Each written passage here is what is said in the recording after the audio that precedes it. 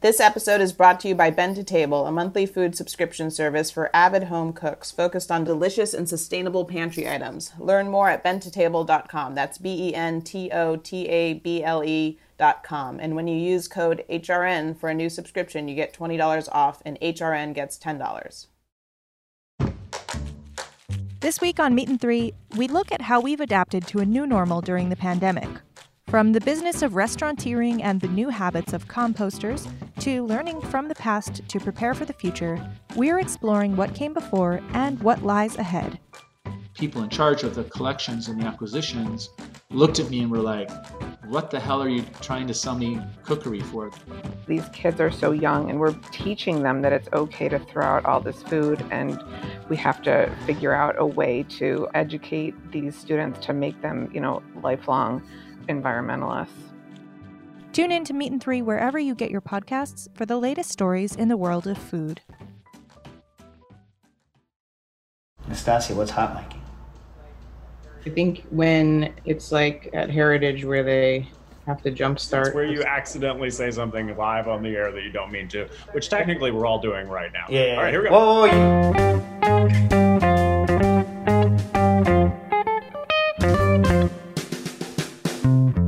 Hello and welcome to Cooking Issues. This is Dave Arnold, your host of Cooking Issues, coming to you live from the Lower East Side. Nastasia the Hammer Lopez from Stamford, Connecticut. John Vernoul from the Murray Hill. Matt from his Brooklyn boothette. And today's special guest, Adam Leonti. Where are you hanging out, Adam? Upper West Side. Upper West Side. Oh yeah, you live in the Upper West Side? Yeah. Pretty and you boring. work down and you work down in the so that's kind of a crap commute, am I right? I just ride my bike, so I don't have to take the train. Yeah. Not so bad. How long's that bike? Is that a 35 minute ride? What is it? A little less, like 25 probably. I like that. I love a bike ride. I don't have my real bike anymore. Now I am a city bike guy. So are you like I used to be, where you hate locking your bike? So it goes from inside to inside and you never lock it anywhere? That's exactly how I do it. It goes inside the restaurant or inside my house, and that's it. Yeah, my old chain used to weigh as much as my bike, and so I just never carried it around with me, which is why actually City Bike makes it kind of more convenient for running errands where I'm not allowed to bring my bike in. For those of you that don't know, have never ridden a bike in New York City, there's all of these buildings with all of these crazy anti-bike policies, and when you ride Stas, you remember this when you had the folding bike? Yep. Yeah. And so what you do is like you ride up to the door, and then you're like, because you know you're about to have an argument with this fool, you know what I mean, at the front of the building, and then you get all bent. Stas, how many arguments did the both of us get into with people about our bikes? Oh, so many. But Dave, what's worse on a city bike? Seat that keeps falling or sticky handles? Which one would you rather? But I can only have one. Yeah. I can't get both, the falling seat and the sticky hand. But see, I think actually, like, the falling seat is maybe worse. Like the slow falling seat on like a relatively long ride, where you're like, it's gonna hold, it's gonna freaking hold, it's gonna hold, and then you're like, you're going, and then like all of a sudden you're like, I'm that old man who has the poorly adjusted seat with my knees in my chest. What the hell? You know what I mean? Like, because I hate those dudes. Like, Yeah. You know what I mean? Whenever I see someone and their legs never go almost straight, look around people. Like, if you don't know how to adjust a bike seat, look it up on the internets, and then look around you. And so many people have their seats too low. Guys, back me up on this. I thought you were going to say look around you for examples. I was like, nah, man, so many people are wrong. Yeah, dude. Everyone, not everyone. A lot of people have their seats too low, and you're just giving up power. That's why, and it's probably, we need to come up with a non-offensive term for granny gear, because I know some grannies that can kick most people's behinds. But that's true. You see these people in these gears where they're pedaling like a mile a minute and going 1 mile an hour, and you could get the extra power and spend less of your own energy if you just adjusted your bike seat right. Nastasia, what's my other big gripe? Come on, for the win. No helmet, fixie, earphones in. Oh, I hate that. Any combination of not paying attention while you're on the streets of New York like gets me real bent. Now, underinflated tires. I hate seeing people with underinflated tires. I hate it. You know what I mean? I mean, look, it's on them. It's for them. But like, why are they wasting their energy? Hey, what do you guys think? You guys with me on the underinflated tire thing? 120 psi. It's the only way to roll. Man, although I used to go. Well, this is not biking. This is not biking issues. I wish we could get the Bike Snob on though, and just is the Bike Snob still have a blog, or was that over years ago? I have no idea. What was the Bike Snob? The Bike Snob was a mystery New York City biker who just went on. I don't remember whether it was a blog or a Twitter account, and they would just post pictures and vitriol and hate. Just pictures, vitriol, and hate. Hey, Nastasia, do you remember the time that you were biking home from the radio show? And, like, for those of you that don't know, like, regardless of what Neil Diamond says, Brooklyn roads are the worst. Are the worst. It's a good Neil Diamond song, but the actual Brooklyn roads are terrible. So we used to have to ride up Bushwick, which was just one big concrete mogul after the next because the concrete trucks would drop their concrete and aggregate on right where the bikes were supposed to drive. And then, remember, we would turn on whatever that is, Grand, and we would go up towards the bridge, and there was that life-ending pothole that you took, and it flipped your bike. You remember that? Yeah. What it sucked is it was right in the bike lane. Like, yeah. Pothole in. Yeah, how do you even get a pothole in a bike lane? Because potholes are supposed to be caused by big trucks with their tires. You know what I'm saying? Like, how do you even get a pothole in the bike lane? I'll be back there, and as they painted the bike lane, that person just laughed. It's like that's gonna screw somebody up. Yeah. You think like they came out with a jackhammer in the middle of the night? We're like, speaking of middle of the night, in New York City over the past couple of nights, and we'll get to cooking in a minute, people. Over the past couple of nights in New York City, people have been setting off fireworks in all of these neighborhoods. Where are all these fireworks coming from? I'm not against it. I love fireworks. But, like, what is this all about? Jersey opened up, like, they made their market less restrictive, basically. Wait, so... Dave, I saw on some of your bartenders, like, Instagram stories that it's, like, the police that are creating bomb scares for people late at night. Well, I mean, I've heard that. I've heard that. However... Like, I just, like, I don't think anyone's I don't know, maybe, I don't know. It doesn't sound frightening. They're doing it in my neighborhood, and it doesn't sound frightening to me. I'm like, someone is setting off fireworks. The very first one you hear, you're like, is that a gunshot? But then no one has that many bullets. Nobody. Yeah. You know what I mean? Well, and the last couple nights, I've had a perfect view of them from my apartment. It's like I live at an amusement park. Oh, man, I can't see them. They're setting them, in my neighborhood, they're setting them off on a park that I don't have a direct view of, which is kind of depressing. But, wait, so you're telling me I can buy real fireworks in New Jersey now? Mortars, the whole nine? Yeah, I mean, I don't know exactly what they did, but there were two states that were close by that have loosened up the rules, and that's basically the supply side reason for why this is happening. Oh, well, see, the way that Nastasia and I have had to run our lives is like, are we going to New Hampshire or are we going to Pennsylvania? Those are the two choices.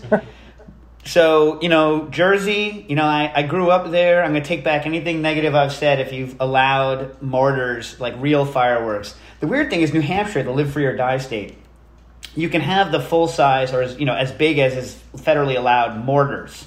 For those of you that a mortar is, aside from military, a fireworks mortar is a charge where they set off a launch charge, but as soon as it leaves the tube, it's no longer powered. It works like a bullet. It's ballistic, right? Now, those are legal in New Hampshire, but nothing that has power once it leaves the ground is legal in New Hampshire. So you can have this giant mortar that you could, blow your entire face off with, fine, but you can't have bottle rockets in New Hampshire. How dumb is that? Okay. Yeah. Okay, yeah. Because I remember my brother talking about going to Tennessee because, Tennessee was the closest state where there were basically just no rules. Yeah, but Pennsylvania, as far as I can tell, Pennsylvania is open for business and fireworks. Hey, Stas, remember when we went to Wisconsin and we landed and we realized, see, this is the problem when people like, I understand that why we shouldn't have fireworks in New York City. I'm semi-reasonable here. But it's like as soon as Nastasia and I landed, we looked it up and Nastasia's like, fireworks are legal here. We're going. And so we went and we bought, how many fireworks did we buy, Nastasia? She gone? Where'd she go? Oh, I'm here. So many. Yeah, and then we set them off in the middle of Madison, Wisconsin, which was not a good idea. I think we really ticked off our hosts. We went right in between where the two lakes are, whatever the two lakes are named in Madison, and we set off this like big fireworks show, and everyone was like, "What are you, stupid?" And we're like, "Yeah, pretty much. They're legal here." And then that was it. Yeah, it was good news. All right. So let's get to. By the way, anything to report over the last week, food wise? You do. I do, but we're not talking about me yet. I will talk about my stuff in a second. But you guys have anything? No. Nothing. And then, all right. Well, for those of you that listened last week was my 25th wedding anniversary, and so because we couldn't have a party, and also Jen, my wife, couldn't have a 50th birthday party, I was like, I wanted to make a nice meal. Although, as Nastasia pointed out, making a nice meal is not the same thing as doing something. Am I right? That is true. Because it's more for you, too. Because you made like some special bread you were super excited about, which was, I believe, Jen's dream for her 25th anniversary. Wow. Right? Wow, that's so mean. So mean. You're being so mean to me. I've been baking a lot of bread, which we're going to get to in a minute. I'm trying to remember what bread. I did make bread for that night, but I can't remember which one of the loaves I did. That might have been... You remember it was the one that Jen specially requested from you. Yeah. She was like, please make this one. She's like, I'm dying for the red fife, Dave. Can you give me the red fife? Yeah. Can you give me the red fife? Because you haven't yet baked with the red fife that you've milled, so I'm so excited for it. That's what... No. She asked for steak, so I went to Japan Premium Beef. Remember that shop? There's one in Brooklyn now, but there's one in Soho, and they're open now. Social distancing rules and whatnot. But you can go in and get your Wagyu on. So I got some A5 Mizuyaki. I got a filet. Now listen, for those of you that hate on filet mignon, right? You're hating on it. Why? Why are you hating on it? Because it doesn't have a lot of fat, and right, it's relatively neutral. But in this kind of meat, dude, it's a big fat block. An A5, like an A5 filet is an amazing texture. And Jen, Nastasia, even though I'm not a filet guy, Jen likes the filet. So I got a filet. Not a bad guy, right? Yep. You're like, yeah, bad guy. And then I also got a piece of the sirloin cap. You know how they chop it into that kind of square, like that kind of rectangle, like flat thing. And then some pre-sliced short ribs that they intended for you to flat grill. I took the short rib pieces. I cooked them at 54.5 Celsius for about 20 hours. Chilled them, refrigerated them so that I could sear them fresh and have them be tender. I then did the sirloin cap at 54.5 for an hour, dropped it to 52 for an additional 4.5 hours. I then did the filet at 52 for an hour, dropped everything to 50, pulled out, seared, served. And I did, to serve with it, Jen requested Brussels sprouts because that's her favorite vegetable. I also got me some fiddleheads and did the blanch. Why does the blanch water on fiddleheads turn so disgusting? Do any of you guys have any ideas? Never blanched fiddleheads, I don't know. Adam, you ever blanch fiddleheads? I have. It gets pretty gross. Yeah, but Why does it get so gross? What do you mean? Well, first of all, it smells bad? Or? No, it looks crazy disgusting. Like blanch water, like sometimes it'll... Really? Yeah, gross, like dark, like crazy. And I know that, look, fiddleheads, for those of you that don't have fiddleheads, some people, I guess, call them croziers, but I've never met anyone who calls them croziers. They're called fiddleheads, and they're baby ferns. They come up, and so if you've ever seen a fern come up, it comes up and it looks like the top of a violin, fiddlehead. And if you get the wrong ones, they're mildly poisonous, right? And they don't raise them, right, Adam? They're all wild? All wild. Crafted? Yeah, all wild. And so, and they were big in the 70s, went back out, came back out. They come in and out. And they're all because ferns aren't really designed for humans to eat them. So they're all kind of semi not good for you until you blanch the stuff out of it. Would you say it's accurate, Adam? Absolutely. Yeah. But so you blanch them, and also you have to buy them fresh. They get really crappy fast. You know how a bag of herbs starts turning crappy and black and slimy and nasty? Fiddleheads do that real quick. So you don't want to have them sitting around. Would you agree with this, Adam? Agree. Yeah, it's because they have all of the pre-leaves, which are leaves, and they're packed up, right? So if they don't unfurl, they tend to rot really quickly. Anyways, I don't know why, but the blanching water turns disgusting, and then you gotta blanch them. Are you a believer, by the way, Adam, in the ice water after the blanch? I'm a believer in it. Big time. And I like to salt the ice water and the blanching water. Both water is salted. Ooh, What's up, Fancy McFancy? What's up? I like the blanching the ice water. That's some strength right there. Yeah. But for those of you that don't know, I know modernist cuisine said something about how like cold water doesn't. No, listen. On a small vegetable, right? But like you take it under the limit. Don't take it to the limit this time. Take it under the limit. Pull it real fast. You want to rapid. This is one of those things where old school I think is right. Rapid boil, very salty water, and then you shock it in the ice water to stop the cooling. And that's the only way I know to have the color not turn gross. You know what I'm saying? Absolutely. Or to overcook it. Anyway, then quick sauteing out, and then I served them kind of cool. You know what I didn't buy that they sell at Japan Premium Beef? They sold, I'm supposed to not spend that much money. And they were selling, you ever use the Kampot pepper? Any of you guys ever use the Kampot black pepper? Never. No. It's apparently the world's fanciest, like, Cambodian pepper. And it was there, and I passed, and the minute I got out, I was like, I regret it. I regret not buying that pepper. How much was it? I don't know. It was a lot. It was like $14, and I was already spending so much more than I was supposed to spend on the beef that I was like, I mean, you know what the thing where you're there and you know that you're going to regret it and yet you don't do it anyway and you get out, and now I've been looking on the internet for like the best deal on Kampot pepper, but I know that if I had bought it there, I know it would have been fresh because they only carry really good stuff there. And then if I order on Amazon, like some idiots probably had in an unair conditioned warehouse for like a year and a half waiting to push Kampot pepper on somebody, and so it's just some garbage in a warehouse. You know what I'm talking about? Absolutely. The minute, but while I was on the bike, I had the mask on, I had the meat, everything on my back. I wasn't going to go back and be like, some Kampot pepper. You know what I mean? $14, Dave. I mean, come on. I believe if you're gonna sink, you might as well drown. I agree, Adam, completely. Yeah.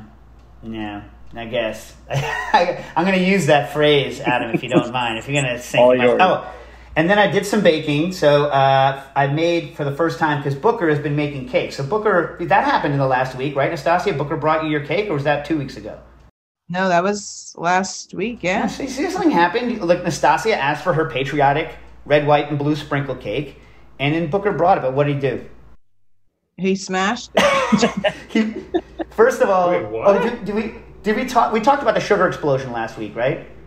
Yeah. Yeah, so maybe you already had the cake. So the sugar explosion happened. He had not enough icing, but he did a decent job anyway. And then the cake was taller than the carrier, so he just like and smashed the carrier into the cake and was like, you know what? To hell with it. And then he got here, he wants to sit in the back of the car, and he just flings the cake into the back seat. Like it does like, a 360 in the air and then lands on the other seat. Yeah.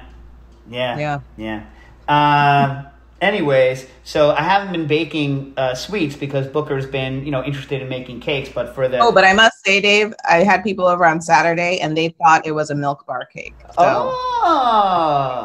Yeah. Hey, did you do the Angela Gabott's goldenrod pastry technique and slice and then freeze it?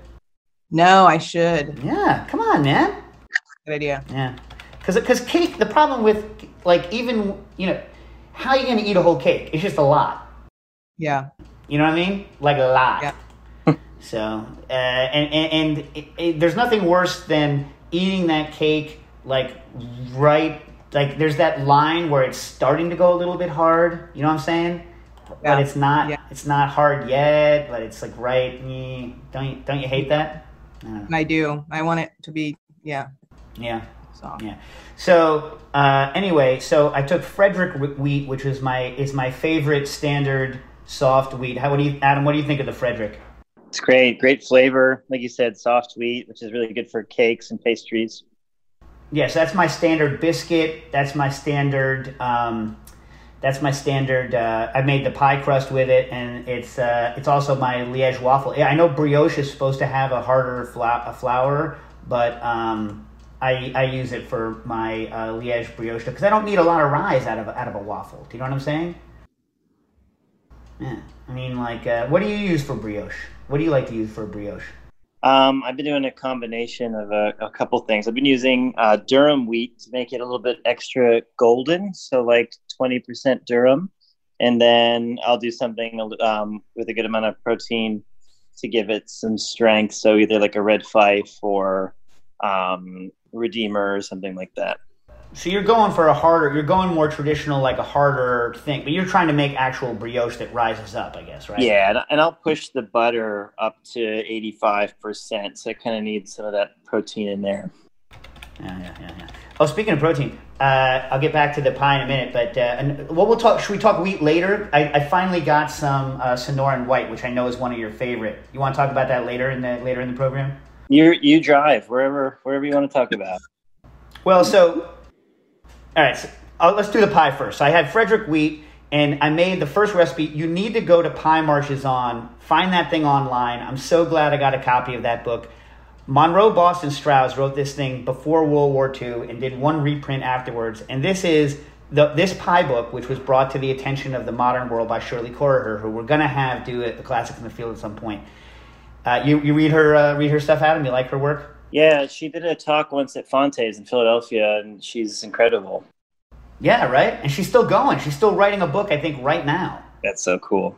Yeah, for real. And anyway, so he came up with a bunch of awesome techniques and recipes, some of which you've heard of, the chiffon pie, but then other ones that literally is he invented the chiffon pie, believe it or not.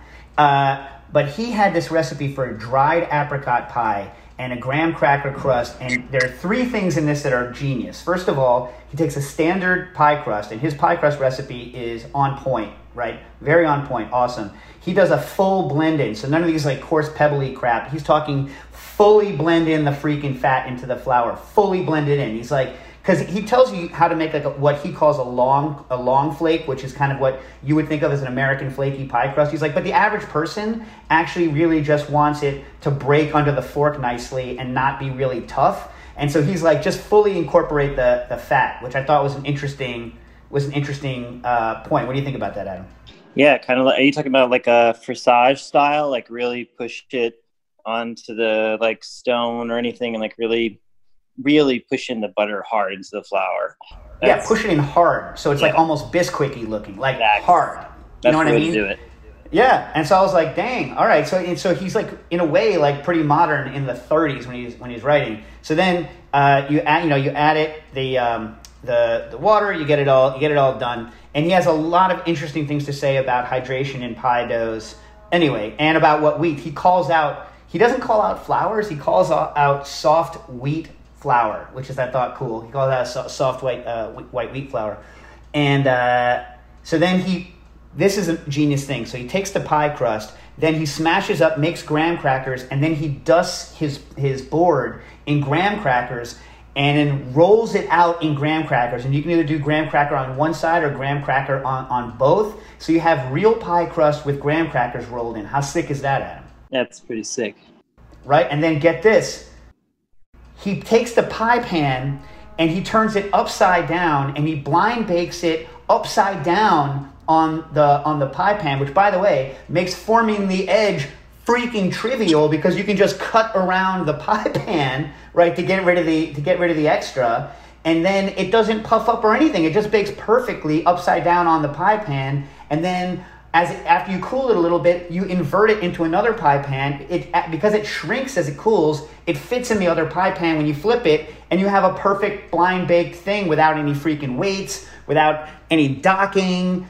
Docking is when you poke holes. Brilliant. Yeah, freaking genius, right? And so then here's the filling he does. He does a dried apricot pie.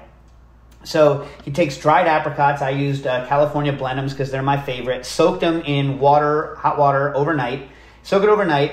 blend it. He passes it through a Tammy, which of course I don't need to do because I have a VitaPrep. He didn't have a VitaPrep, right? So I blend the heck out of it. Then you combine that with sugar. You hold some back, and you make a cornstarch slurry with some of the apricot paste, and then you heat the rest of it up almost to the boil with some sugar. Whip egg whites, some sugar to stabilize it. Then you dump the cornstarch, bring it up to the boil, wait till the cornstarch clears out, fold it into the egg white mixture, then into the pie crust. And that's his apricot whip, and it is completely stable and delicious. And it freezes really well. That kind of heat set meringue with cornstarch, the texture of that when it's frozen is sick. So I'm going to go ahead and say that our boy Monroe Boston Strauss, definitely worth reading. Someone should reprint that sucker. Amazing. Yeah, it's good stuff, right? Adam, I'm going to need some help from you here because the name of the one that I used to use is out of my head. Ready? Angelina Baltazar wrote in via Instagram a couple of weeks ago. I need some help with questions on blast chillers. Do you have any experience with them? Yes. Any ideas which manufacturers are best? And the name of it just went out of my head, the one that everyone uses, the overpriced European brand. What is it? Do you remember, Adam? Oh, God, no. I don't. Do you know what I'm talking about, though? It's like, yeah. I can see the image of their logo. I've used them. I've worked with them. Nastasi, do you remember? Yeah, I can look through our email because I feel like we had someone request one. You know what I mean? Yeah, I mean, it's the one that Rationale partners with them. They're way overpriced, but they're so awesome. And I've also used Electrolux, is it? No, I've used Electrolux. And so Electrolux, so one of the things when you're getting a blast chiller is you got to ask yourself what you're going to do with it most often. So a lot of people invest in the combi. Do you know, John, which one I'm talking about? No, I've never used a blast chiller. The combination combi oven blast chiller. And so what Electrolux used to claim was that they sized their blast chillers to fit their combi ovens because the important thing in a blast chiller is the load size that fits into it. So you want your kind of oven and your blast chiller to match because it costs a lot of money. Blast freezers cost a lot of money. And if you have one that's too big, that's going to take a lot of energy and it's going to take up a lot of space. But if you have it too small, then you can't chill your stuff down in time. Then kind of what's the point? But if your question is, do I want a blast chiller? Answer is, oh yeah. Blast chillers are freaking amazing, right? Because they chill things down. I mean, you would not believe how much faster they chill things down than regular things. So we used to use them to speed set our, like if you have Paco Jet containers, we used to speed set our Paco containers in them. We would speed cool stuff down. We par freeze stuff before grinding in our blast chillers because the cool thing about blast chillers is they don't have to freeze. They can do a super fast hard chill as well, and they can also freeze a lot of times based on probes, so they can drop stuff down just where you want it, and they can handle immense amounts of vapor. So like if you want to get French fries down really quickly, boom, you can put them in. Or for instance, bread, Adam, true or false? The faster you freeze bread, the less stale it's going to be when you thaw it out. Very true. Yeah, so you blast freezing on bread that you're gonna freeze, or if you're one of these people who does par bake situations, like blast freezing is going to be a lot better on par frozen stuff. But I can't remember the name of it. They're all relatively overpriced, but they're all amazing once you have them. Irinox, that's the name of it. It just came to me. Irinox. What'd you say? I just said that. Oh, I didn't hear you. I couldn't hear you because of the way Zoom works. Anyway, well, you beat me to it. Yeah, Irinox makes good products. They're just really expensive. You know, I think they're all really expensive though. Adam, did you ever any of the restaurants have one that you really liked? I think we had the Electrolux when I was working in Italy because they're made in Italy. Those were probably like 12,000 euro. Pretty pricey. But we used it like cooking in reverse. Everything was timed as if you were baking it. It was kind of crazy because we would do macaroons in the blast chiller just to keep the vapor up, keep the water off of them. So. Yeah, no, I love it, but who's got the money? You know what I mean? And the power. They take a lot of power, but God, I love them. You know what? The one thing I remember, we used to use the Electrolux, and this was, 10 years ago. Nastasi used to go down and use it with me. Do you remember us sitting there, like pushing the button? And the problem with it was, if you're impatient like I am, like you push two buttons, but you have to wait for it to go through its cycle because to protect its compressor, like it had that program. And so we would sit there and go, remember this?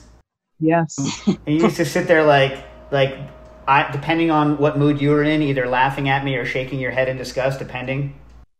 Yes. Yeah. It's good times. But anyway, I love it. All right.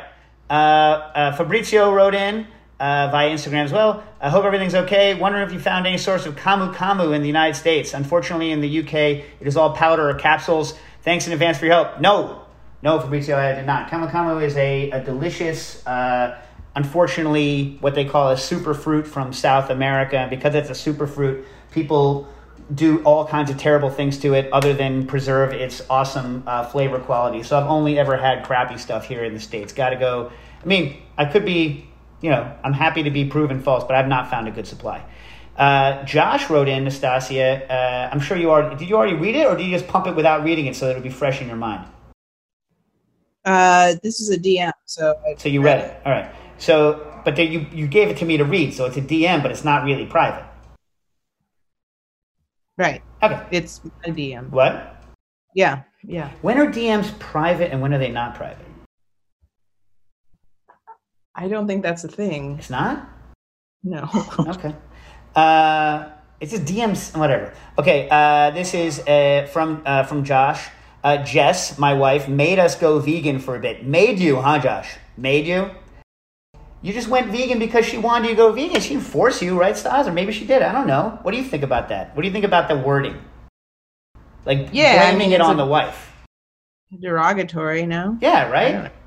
No. I don't know. Jess, my wife, made us go vegan for a bit, and Indian cooking saved my sanity. Josh, what do you think about that, Nastasia?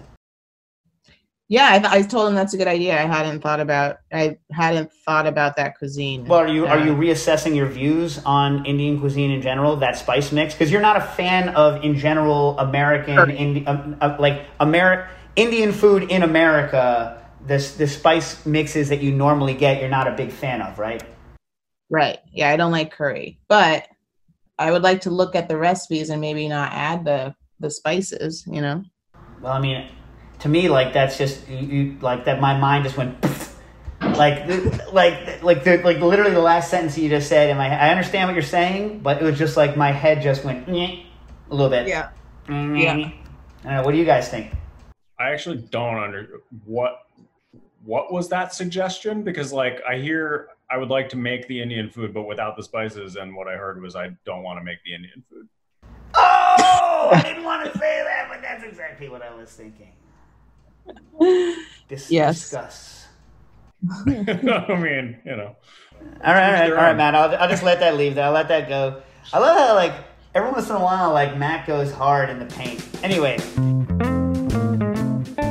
This episode is brought to you by Bend to Table, a monthly food subscription service for avid home cooks focused on delicious and sustainable pantry items.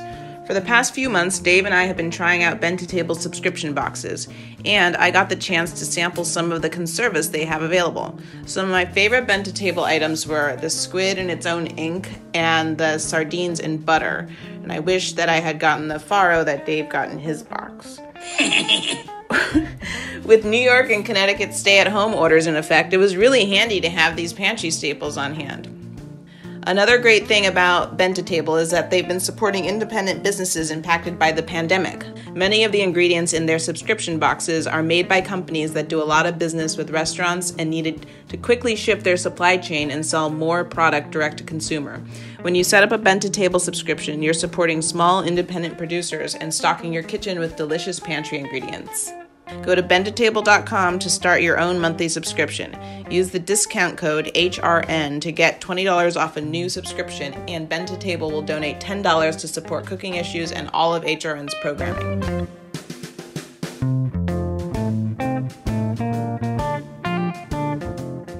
Serena writes in, Califia Farms Barista Blend is the best oat milk, in her opinion. It foams really, really nicely. Have you tried this one, Nastasia? Yes. What do you think of it compared to the Oatly? No, I don't think it's close to Oatly, but it's fine. It foams. Foams? Yeah. Mm-hmm. What's the difference in flavor, having not tried that? I think Califa's a bit chalky. I think oat milk can be very chalky, and there's different chalkiness levels. Well, they add calcium carbonate to it, don't they? Which is in fact chalk. Let me see. I'll look at the. I'll look at their ingredient list here. It's the one advantage of doing this stuff from your home is that my computer exists. Let me see. Oat milk. Your iPad also exists in Brooklyn. Yeah, but there's no internet there. You know that. Mm. You know we don't have internet in the studio. Yeah. Oat milk, sunflower oil, dipotassium phosphate, calcium carbonate, and tricalcium phosphate. I wonder why they add the carbonate. It's going to adjust the pH a little bit, but it also probably makes it a little whiter. I don't know. So there is, in fact, chalk in it. Yeah. Well, there you go. Yeah. So. Yeah. Back to Serena. I still prefer dairy milk and coffee, but that blend is a good, tasty alternative. I find Oatly to be too thin tasting. What do you think about that? Yeah, I don't agree, but whatever she tastes, she tastes. Yeah. Also, Dave has gotten meaner in quarantine, at least on the radio, but got your back, girl, Serena. Nice. We have one more, Matt. Michelle writes in, Nastasia, I've listened to the show for years. Tell Dave to stop picking on you. I'm a fan of the banter, but he's not being nice lately. Michelle, now listen. As Nietzsche famously said, you cannot look around your own corner. So, I don't know, you guys discuss. Maybe it's because I'm not with Nastasia in person anymore. So, like, all of our frustrations get worked out, like, on the radio. I don't know. No, I think that people enjoy the ribbing. I just think, well, based off this coming from two women, I feel like you can often mansplain things to me, like how I should feel about X, Y, or Z, or how I should think about, what I'm doing, or air conditioning, or oat milk, whatever. And that's probably the rub. Not the, like, we can be really mean to each other, but it's the white mansplaining that I imagine women aren't crazy about. It's got well, call me on it then. Call me on it. Like, I don't know. This isn't. Well, call me on it in real time so we can have the discussion then. We'll do it. Okay. All right. I mean, like, I don't know. What do you, like, yeah, I mean, because I don't sense any more or less mean. So maybe, Stasia, maybe. I think it's when, I know that women hate being called or hearing another woman be called crazy by a man. And so when you're like, you're crazy, like it's like immediately derogatory, write you off. Yeah. So it's like a dog whistle word, you're saying? Like the word crazy is just like an instant. It's just not great. It's like, yeah, it's not great. All right. So what word can I use to describe what I'm talking about in terms of like the way that you and I both are? I think when you call me crazy, it's specific to, I don't know, Dave. It's just not a good word. All right, well, help me figure out a new word. That's like I don't want to get into it because it's a family show, but we've switched years and years ago. I told you that there's certain, if you're going to insult someone, I have preferred insults, right? We went through this many years ago. We can't get them on the air because they're all, I'm switching one bad word for another, put it that way. Yeah. You know what I mean? But yeah. Like, I don't like whatever. I don't want to get into it. Switch the C word for the A word. No, yes, obviously. No, but switch the B word for the A word. Oh. Like, you used to use that more, and I was like, please just call them an a-hole. You know what I mean? Yeah. I think we should degender our insults as much as possible. Although, there are certain words that it's hard for me to let go of because the alliteration is so good. The sea-sucker word is an amazing alliterative English word. You know what I'm saying? And so, and I know you love that word too, Nastasia. And so it's... Yeah, one time a cop cut me off on my bike and I said that word. And then I thought if he pulled me over, I would say I called him a cop sucker. What? And with that, okay. Yep. He's like, and that's better? He's like, it's just a little more confusing, but I still feel it's offensive. It's not, but he wouldn't like you. It's not a word in the lexicon that I can be pulled over for, that I can I'm pretty sure that like, if they want to F with you, they're going to F with you no matter what. You could probably say hello, and if they want to F with you, they will. You know what I'm saying? Yes. You want a question from the chat? It has nothing to do with bad words. All right. Does it have to do with baking? I hope. No. Does Adam want to? Is this something that Adam wants to answer? This feels like a very you question. Is it fast? Yeah. Here, I don't know. All right, do it. How much convection do you naturally get from heated water without a circulator, i.e. a crock pot with a PID attachment? It depends on the temperature. I wouldn't trust it because the problem is that you're going to get movement of the temperature, but it's going to stratify, especially once you add foods, you create dead zones. And so those dead zones are never going to really even out in temperature. So there's always going to be temperature stratification, even with the convection that you get in water. So like measuring an empty pot of water is not a valid way to tell whether something is going to cook evenly or not. Filling something with foods is valid. And so I would always say circulate those suckers or stir them. It doesn't take a whole boat ton, but it's definitely helpful. Now, if you're boiling something, hell yeah, boiling is, convection on steroids. So that's going to go. So that's my take on it. Good enough. Is that good enough? Yeah. All right. Let's get some listener questions for Adam, and then I'll go off on all my weak questions at the end. Although I will ask you this right away. So red fife is the darling red spring, right? Spring, Adam? Yes.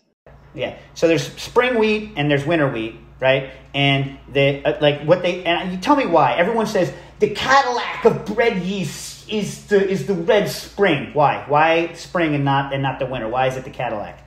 I don't know. I never really heard that before. I think as far as like the East Coast is concerned, that grain has just done well. There's certainly a lot of other options that can do even better, but I guess it's really flavor. It's got a lot of good immediate, like you can grasp the flavor. It tastes, for lack of a better term, weedy. It just tastes like what you imagine grain to taste like. And I think that's a good start for people. I will say that the grain itself you have to, as from a farmer's perspective, you have to replant and get new seeds every 2 seasons. Otherwise it starts to break down and no longer be useful for like bread making applications. You have to keep getting new seed every couple of years. So that's weird. Yeah. So my feeling was that we're in a situation. I baked a loaf with it, the same as I've been baking the Redeemer and the Warthog, for red wheat stuff, right? Yeah. And I was like, this tastes really good, but I'm not shooting myself in the foot to go get this wheat as opposed to the Warthog or the Redeemer. I'm not like, oh my God, if I don't have red fife again, I will never feel the same again. I thought it was good. Yeah. But I think, are you with me on this or no? I am. That's why I was trying to kind of hint at it. It really just kind of tastes like weedy, very one-dimensional, kind of like, if you were to compare it to just something store-bought, certainly an improvement, but it's not thrilling. Do you think this is another case where because it is an East Coast wheat and grown by East Coast farmers, that the East Coast food intelligentsia has pumped it up beyond what it necessarily maybe should be? Yeah, I think there's like different different food mafias for each part of the country, and I think the East Coast grain mafia is super into it. What do you think about the Rhode Island food mafia? You like that? I do. I love Rhode Island fried calamari. Yeah. What about the Alsatian food mafia? That's like all the old school Alsatian chefs like Jean-Georges and Andre Sultner and all that. I love many food mafias, by the way. Love them. I think they should have like a whole family get together, like the 5 families of the food mafia. Yeah, I know, right? That'd be amazing. Like what was that gathering of the different mafias that got raided by the feds in like the 50s or 60s? That's in every movie. You know what I'm talking about? Oh yeah. Like they analyzed this or whatever, like the start of that movie. Yeah, it'd be amazing. All right, so we'll talk more about different wheats in a minute. Let's get some questions. Mary Swanson wrote in, I've been developing a sourdough starter, but how can I dial up the sour? The starter smells great, but the bread could be more sour. Well, that's very easy because just negligence will help there. I always try to go for the opposite, not to criticize your desire for more sour, but I like the grain to come out more prominently. So I am always constantly feeding my starter and giving it new additions, so that way the pH goes up, or goes down rather. And the way to make it more sour is to starve it, to let everything to go past its prime spot of fermentation. So when your flour and water mixture in your levain has hit its peak, use it after its peak, is one way. So when it starts to fall down? When it starts to fall down, add it then into your dough. And then also higher temperature fermentation. So if you ferment, say, above 77 degrees Fahrenheit, you start getting into like 90 degrees, it'll get really sour. So higher temperature will do that. What about retarding in the fridge? Does that dial up or dial down the sour? Dial down the sour. So all out of the fridge fermentation if you want to be more sour. And then also you can do a longer time. You could also do less of your levain and let it go longer. So instead of, say, adding 20% levain to your dough, do 5%, and then instead of letting it ferment for 6 hours in total, let it go for like 9 or 10. And then it'll get really sour. I've noticed that when I pull my starter out, if I do just one feed, you know, like I keep my starter in 150, so 50 of starter, 50 water, 50 flour, right?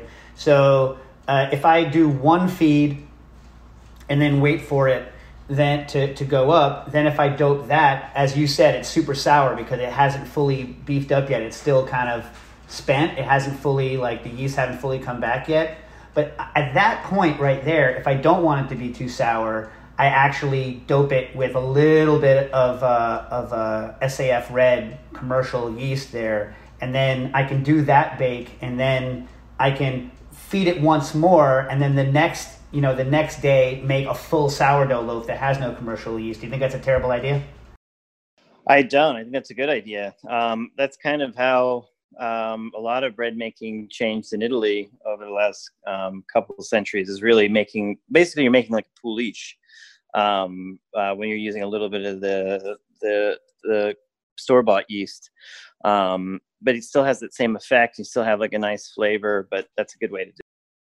Do you want to talk about like how people there's a line. So the thing people think about is they think about acid in bread or in general as being kind of a one direction only, whereas like a small amount of acid is actually beneficial from a dough structure standpoint, but then a little bit more acid and it suddenly goes slack and you lose all structure. Like, do you think people don't really think about, you know how like when something's too sour and you pick it up and it has that weird feeling? You know what I'm talking about? Oh yeah, definitely. So like, is there any way to like, once it's at that point, once it's gone so sour and she's lost all the structure in her loaf, are you one of these people that will like put it out thin and dust a little bit of baking soda on it, roll it back up and pray, or are you just like, you're just deal with the hand you've been dealt? I at this point I try to do everything to avoid that situation. But are you talking about it after it's baked, like what the bread looks like after it's baked, going through that process? Or no, like let's say you throw it in the fridge and you retard it, or you leave it because you think you have like an 18 or 20 hour rise. You come back and you smell it. It obviously smells sour. It tastes sour, and when you poke it, it has that slack feel of the acid killing the gluten, and you know it's going to be a brick. Yeah. You know what I mean? You know it's going to be a brick. Like, do you just like make 3 loaves out of that with a little commercial yeast, or do you try to like fix it somehow? Usually there's no way to fix it, so I'll take a piece of it and use it as a biga and then make another bread. So say you've got a 1 kilo dough that's just a little long in the tooth, and you know it's not going to make a great loaf. You can use that as your yeast culture for a bigger batch, and then maybe you didn't intend to have 3 loaves, but you can freeze those, and then it just kind of extends what you've got. So I'll take like that, something, say it's over fermented, and you know isn't going to come out that great, and then use it to make maybe 3 or 4 loaves, and then freeze them. Right. So like, you know how like in the old school, like in the 80s or whatever, like some San Francisco people who were going real sour, they wanted that hyper sour flavor. They would literally put some soda in with their stuff in a risen bread. So you hate that. I don't, yeah, not for me. I think of it like coffee and the first and second and third waves of coffee since like the 90s or 80s, and how when you go to Italy or France or anywhere in Europe that's had a longer coffee or espresso culture rather, you know, the sourness starts to go down in your flavor like enjoyment. Like I think that coffee tastes so good when it's like chocolatey or hazelnutty instead of just sour. And I think the American palate is still very new in some of these things, as far as not its existence in the US, but as far as it being prevalent and being in every household. So sour coffee, sour bread, you know, kind of amped up umami bombs, all that stuff I think will just continue to even itself out over time. Matt Smith writes in, I live in Brazil with a very limited flour selection, maybe 2 brands, no bread flour, probably 10% protein max. Thought on adding a couple percent vital wheat gluten to improve texture. And then we had someone already write in, Robert, saying in Rio, Robert Lax said he can find higher gluten bread pizza flours imported from Italy in Casas Pedro. And then someone else wrote in and said they have the same flour sourcing problem in Portugal. And they use vital wheat gluten. I'm a fan of vital wheat gluten. What do you think? And then they said, is there a limit on the percentage of gluten you should add? That was from As I Please. Well, the reality is that you can make bread with something at 8% protein, 8 or 9. You know, you just are going to sacrifice, or not sacrifice, you're going to have a different perception on what you want the bread to look like. So you may not have this massive hole structure. You'll have a tighter crumb. But if you're in Brazil and you can find something that may have a lower protein content, but actually is has some flavor, I would prefer to have the lower protein, tighter crumb with a lot of flavor. The wheat gluten isn't, you know, it's not harmful, but it does, you know, there's no reason to increase the gluten other than really aesthetics if you want the bread to be like lighter looking. In which case, texture, I mean, people want that texture. Yeah, I would say then add it, go for it, or get something imported. The Portugal thing is interesting because Italy is right there. Also, there's so many other places in Europe that grow higher protein wheats if that's what they're looking for. Speaking of Portugal, what do you think of the cooked cornmeal broa style breads? I think that's so cool. I love them. I think they're great. Yeah. I haven't for like 5 years. I thought bro was going to become the next big thing, and then disappeared. I haven't seen it in years. You? I haven't seen it either. You just reminded me of it and how much I like it. Yeah, it's delicious. Yeah. Anyway, all right. So on gluten for a minute. You know, I'm not above cheating, right? Like you're more of a purist, right? I mean, you are interested in getting the itness out of the grain, not just flavor, but texture and the whole Megillah, right? I mean, that's so for me, like using gluten and I did 100% rye loaf the other day, really finely ground rye, really, you know, put it through my 60 mesh and I doped it with gluten. It was delicious. Nice. You know what I mean? Yeah, of course. I think full sourdough starter, gluten, delicious. I'm for everybody doing their own thing. I think just for my own personal philosophy, it's not even necessarily about being a purist, but about how exciting in the new world, if you want to call the Western Hemisphere, we still don't have extremely defined like food heritage because we've, you know, grew up in the Industrial Revolution. And if you want, you know, anything that you want, you can have. But if we were to limit ourselves a little bit and not deprive ourselves of deprivation, we could get some regional foods. So I would love if New York was known for like rye and soft wheat, and when you go to the East Coast or the Northeast, and you're like, oh, the bread's like kind of like a more dense things, is they put more dense things on it. And if you were out in the West and they were like big airy breads and lighter with, lighter ingredients, it would be cool if things took shape that way, just by kind of going with what agriculturally makes sense.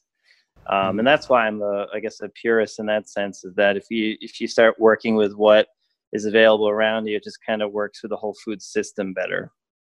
You're gonna hate this. Then I literally right before the radio, I did an einkorn loaf, and I know you love einkorn, but I jacked that sucker with gluten too. You know what I'm saying? Like, speaking of it, when you have a denser bread, counterintuitively takes longer to bake. Well, maybe not counterintuitively. I don't know what your intuition is, people, but it's like it takes a lot longer to bake something that's denser than something that's bigger. So it's not that. You'd think maybe that because the volume is bigger, it takes longer to get the heat into the center to bake it, but the exact opposite is true.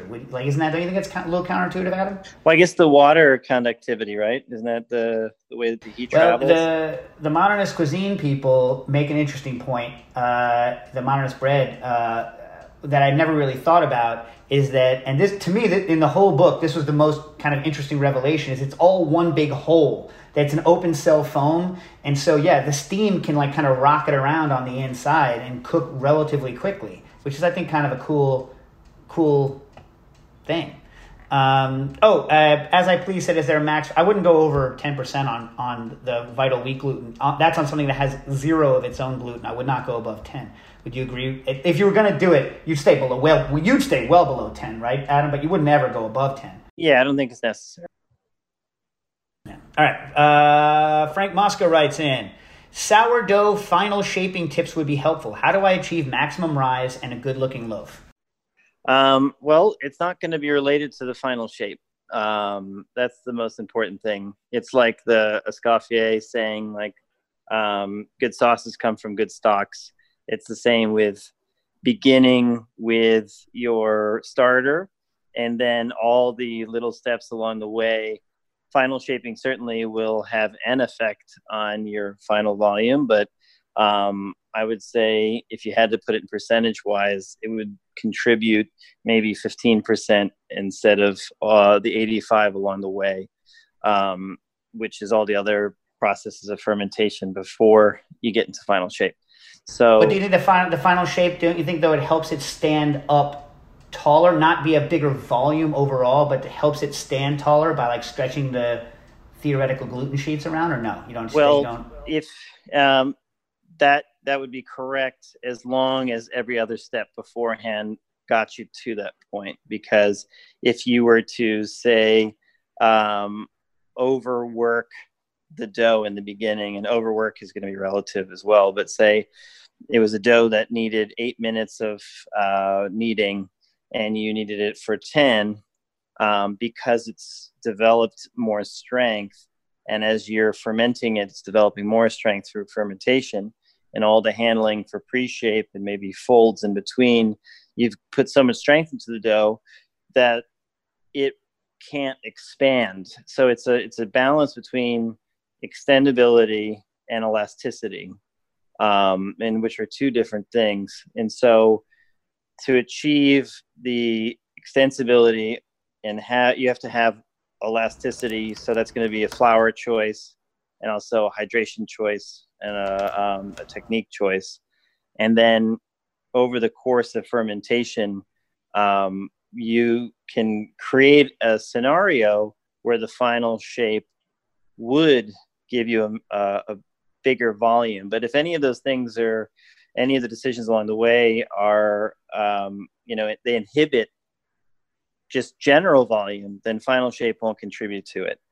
So really the answer, I guess, for someone like him, what I think he's getting at is, with all things considered, that fermentation is excellent along the way.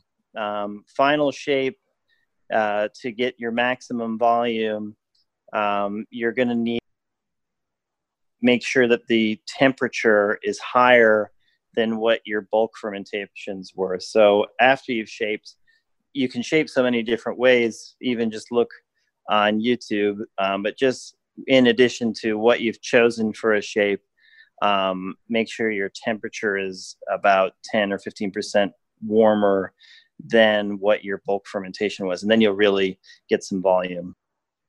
Cool.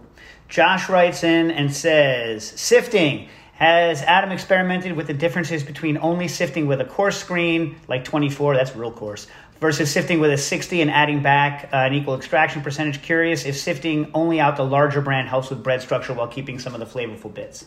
That's great. Yeah, tons of experience with sifting.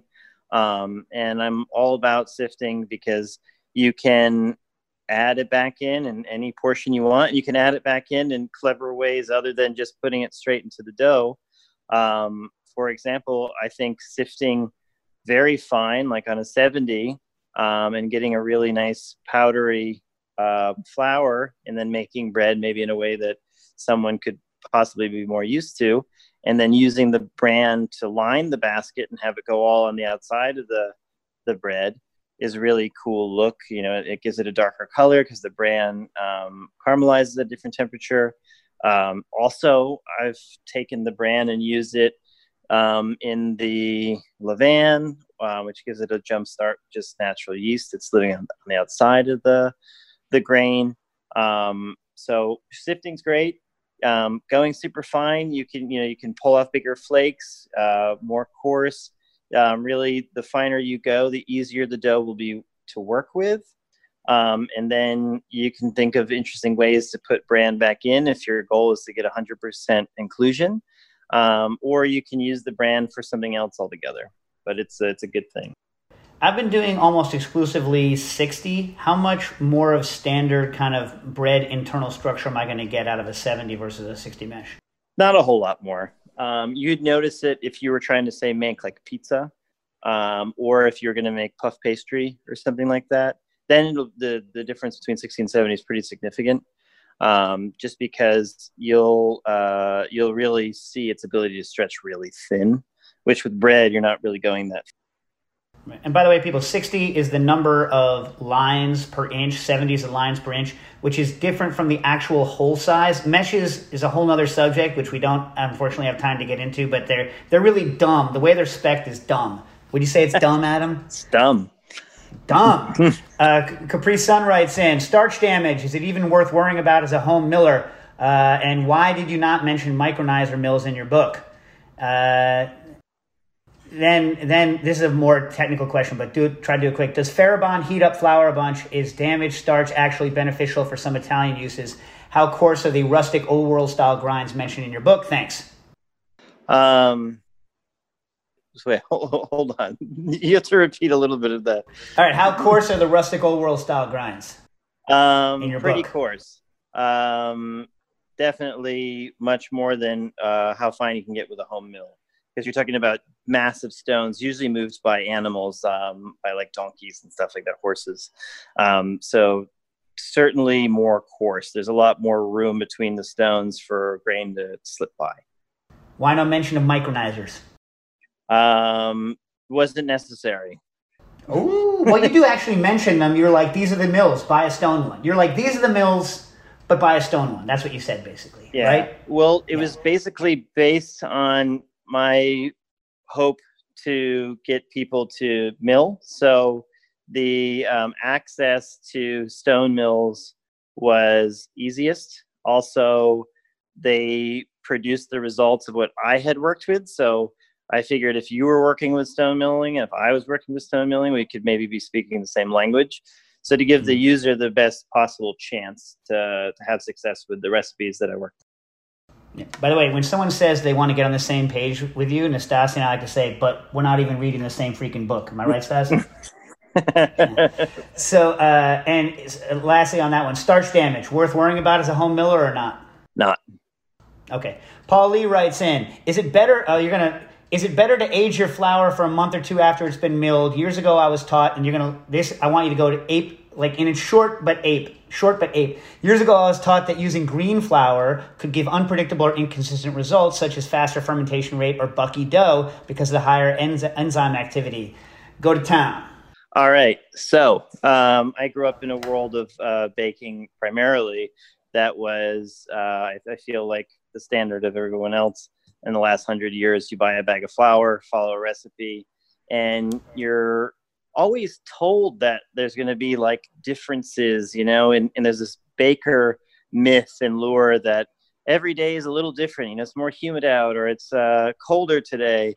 And with the advancement of the products that I've grew up working with, I never saw the changes. And I really had to start to research, what were these people talking about? It's like fresh compact yeast, 24 grams for a 2 kilo loaf or whatever, is always the same. And whenever I got a flour that was a bread flour, it was always the same. And what I realized that people were talking about was fresh flour. And then that's where the baker as a profession certainly had a lot more unpredictability to it. And then that's where a lot of the skill level came in, where you weren't just dealing with an inert, predictable ingredient. So by not aging it, by having it fresh, you certainly have something that will be different every single time. And then that's really speaking to the skill level, not on whether you should or shouldn't do it. You should do it because it has more flavor. You should do it because it has more activity and it's more alive. You shouldn't do it if you're trying to have the exact same result and not delve into training and delve into the craft. So it's really a craft question versus a standardized question. So if you want to standardize something using flour that's fresh milled, if you're going to fresh mill it and then age it, you might as well just buy a product already and eliminate the milling, because you've lost the benefit of it. You've lost the flavor and everything. So, eliminate that part of your process and make it easier. So if you're going to go through the trouble of milling, then you might as well get the benefits of it, which are flavor, that activity, but then pay attention to the craft differently. I'm also going to say, for the kind of people that I think are the kind of people that listen to this show, look, I like bread made with commercial flour because I think it tastes good. However, it does not taste the same as this stuff. And if you haven't had like stuff made from fresh flour, you are going to love it. Does that mean you won't still love bread made with commercial flour? No, but I will never use commercial whole wheat flour again. Like, not ever. You know what I mean? Like, I never will. And I think it's 100% like learning about how the grains work and like learning about like how milling works and the actual parts of it and the flavors and the stuff you can get is 100% worth any cook delving into. Not that you're going to do it for the rest of your life, but I mean, I think it's 100% valuable. No? I do. I agree. Kevin writes in, we're almost done. We're going to get all these goddamn questions. Kevin, what's the deal with sprouted grains? Are they healthier? Do they taste better, different? They're really cool. There are different health effects, not significant enough where you should sprout every grain. You can oversprout, you can undersprout. That's how malt is made. You sprout the grain and then toast it, and then you can extract it. So you can get sugar from it. You can make beer from it. So many cool things about malting. It's just like another layer and another effect to a desired target. So when you're designing something, you make targets, and this is a way to achieve certain goals. So it's up to you on what you like to eat. But is there too much amylase activity in that stuff? Do you have to kill it before you make the dough, or is it fine? Yeah, no, you do. And you have to leave enough basically available energy in the grain that's not going towards plant production, so that way you can use it to make bread. If everything goes to plant production, then you're going to have a plant and no flour.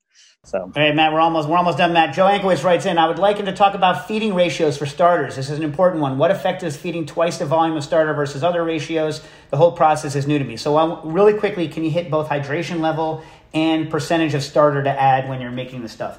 Yes. The higher the hydration of your starter, the faster and the easier that yeast can move on its highway. Yeast travels through water in your levain, in your starter. So the higher the hydration, the more open the lanes are for the yeast. drier it is, the slower things will happen. So it comes down to schedule, and also flavor is affected on how quickly yeast is fed and is eating and digesting itself. So it comes down to flavor, timing, and then what you're trying to make.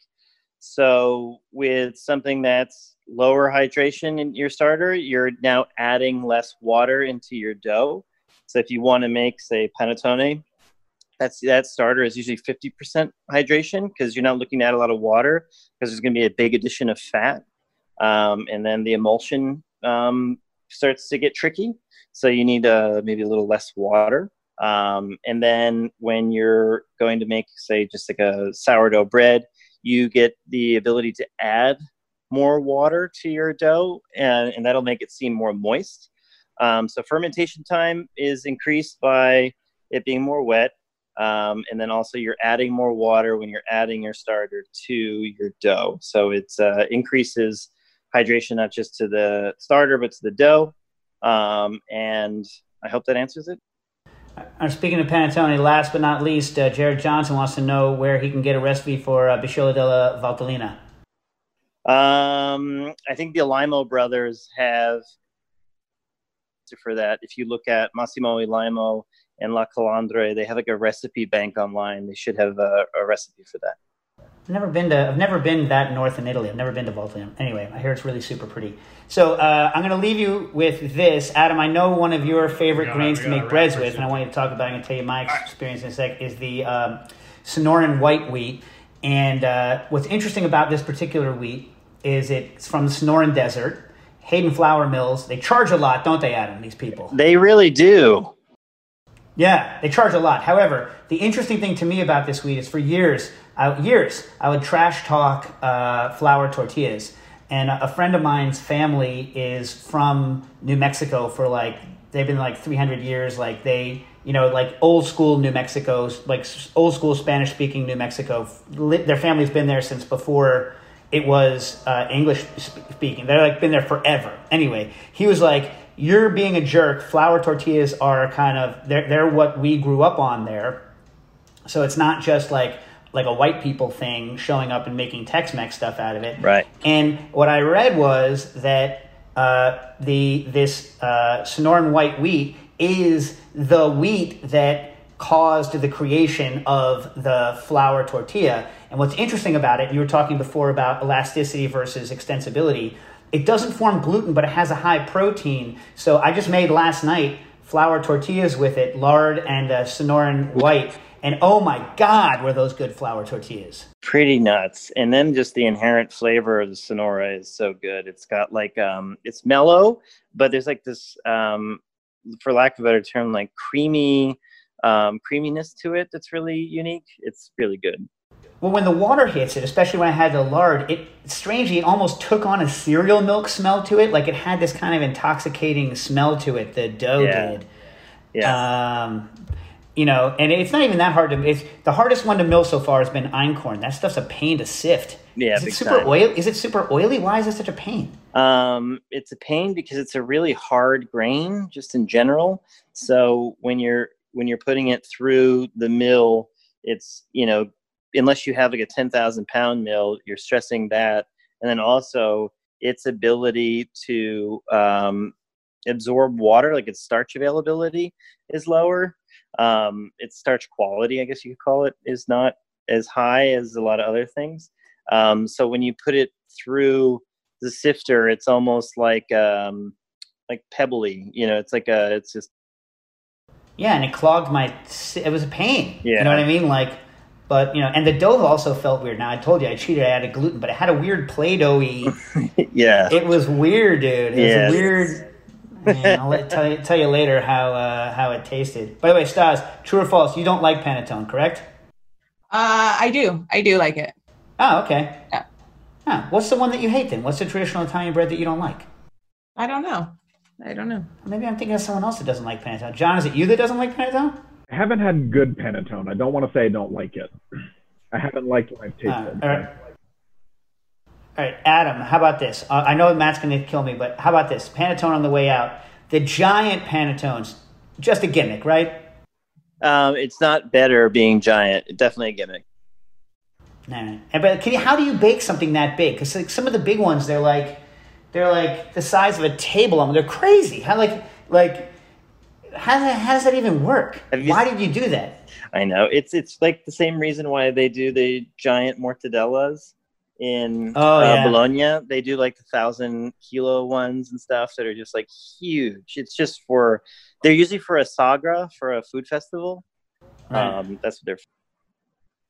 How much would you love to put me on the meat slicer that could do one of those giant mortadellas and just be like shunk, shunk, shunk, shunk?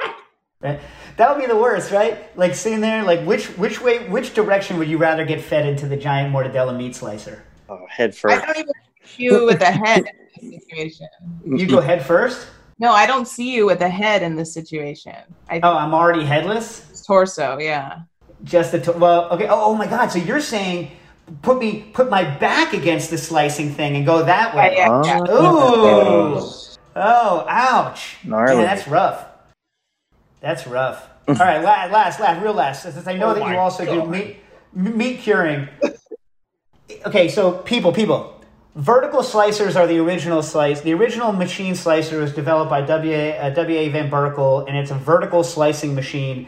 And the carriage that holds the meat pushes the meat across, and you slice piece by piece. As opposed to what we in the United States typically use is called a gravity-fed slicer, where it's on an angle. This is what you see at your local deli, and gravity plus a little pusher thing pushes the meat into the blade. The problem is that as you push into the blade, the stuff near the bottom squeezes out and creates what's called a heel. The meat heels out, and every once in a while you need to rotate your meat or pull it out and trim that heel off because it doesn't trim evenly otherwise. Now, vertical slicing, everyone says it's better, it doesn't smear the fat, blah, blah, slower, bigger. But is there a way to feed the most of the ham in? I had a vertical slicer once I used it. I was like, what am I going to do with the rest of this freaking ham? Because you need to have a whole bunch of stuff to hold on to get a vertical slicer to work properly. Is there a workaround, Adam? With the vertical slicer, well, there's a couple theories. Some people think that the stuff that can't go through the slicer is then to be used for other applications and not be sliced, i.e. like a broth or something like that, or you're just used for a different thing. They do get tricky. Those vertical slicers are pretty dangerous. I don't have any other hack other than just to use those bits that you can't get into the slicer just for a different application. Yeah. Well, Nastasia is at least kind enough to decapitate me before she puts me on the giant Berkel. Well, Adam, thanks so much for coming. Enjoy having you on. Maybe we'll do another bread session at some point in the future, until you get... And people write in, Adam wants to do bread talk. This time we didn't have people reading the questions, though. That's what we forgot to do, Nastasia. That's my favorite. I know. Why did we forget? We're just done? We didn't forget. We just talked about it too late. But yeah. And also, it's really hard to get a gaggle of people to, do what we did last time. Oh, yeah, because they're all complaining that as they're working from home that they can't just read a 30-second question. Yeah. Well, thank you very much. Thanks for having me on. All righty. This has been Cooking Issues. Cooking Issues is powered by Simplecast. Thanks for listening to Heritage Radio Network, food radio supported by you. For our freshest content, subscribe to our newsletter. Enter your email at the bottom of our website, heritageradionetwork.org. Connect with us on Instagram and Twitter at heritage_radio. You can also find us at facebook.com/Heritage Radio Network. Heritage Radio Network is a nonprofit organization driving conversations to make the world a better, fairer, more delicious place. And we couldn't do it without support from listeners like you. Want to be a part of the food world's most innovative community? Subscribe to the shows you like, tell your friends, and please join the HRN family by becoming a member. Just click on the beating heart at the top right of our homepage. Thanks for listening.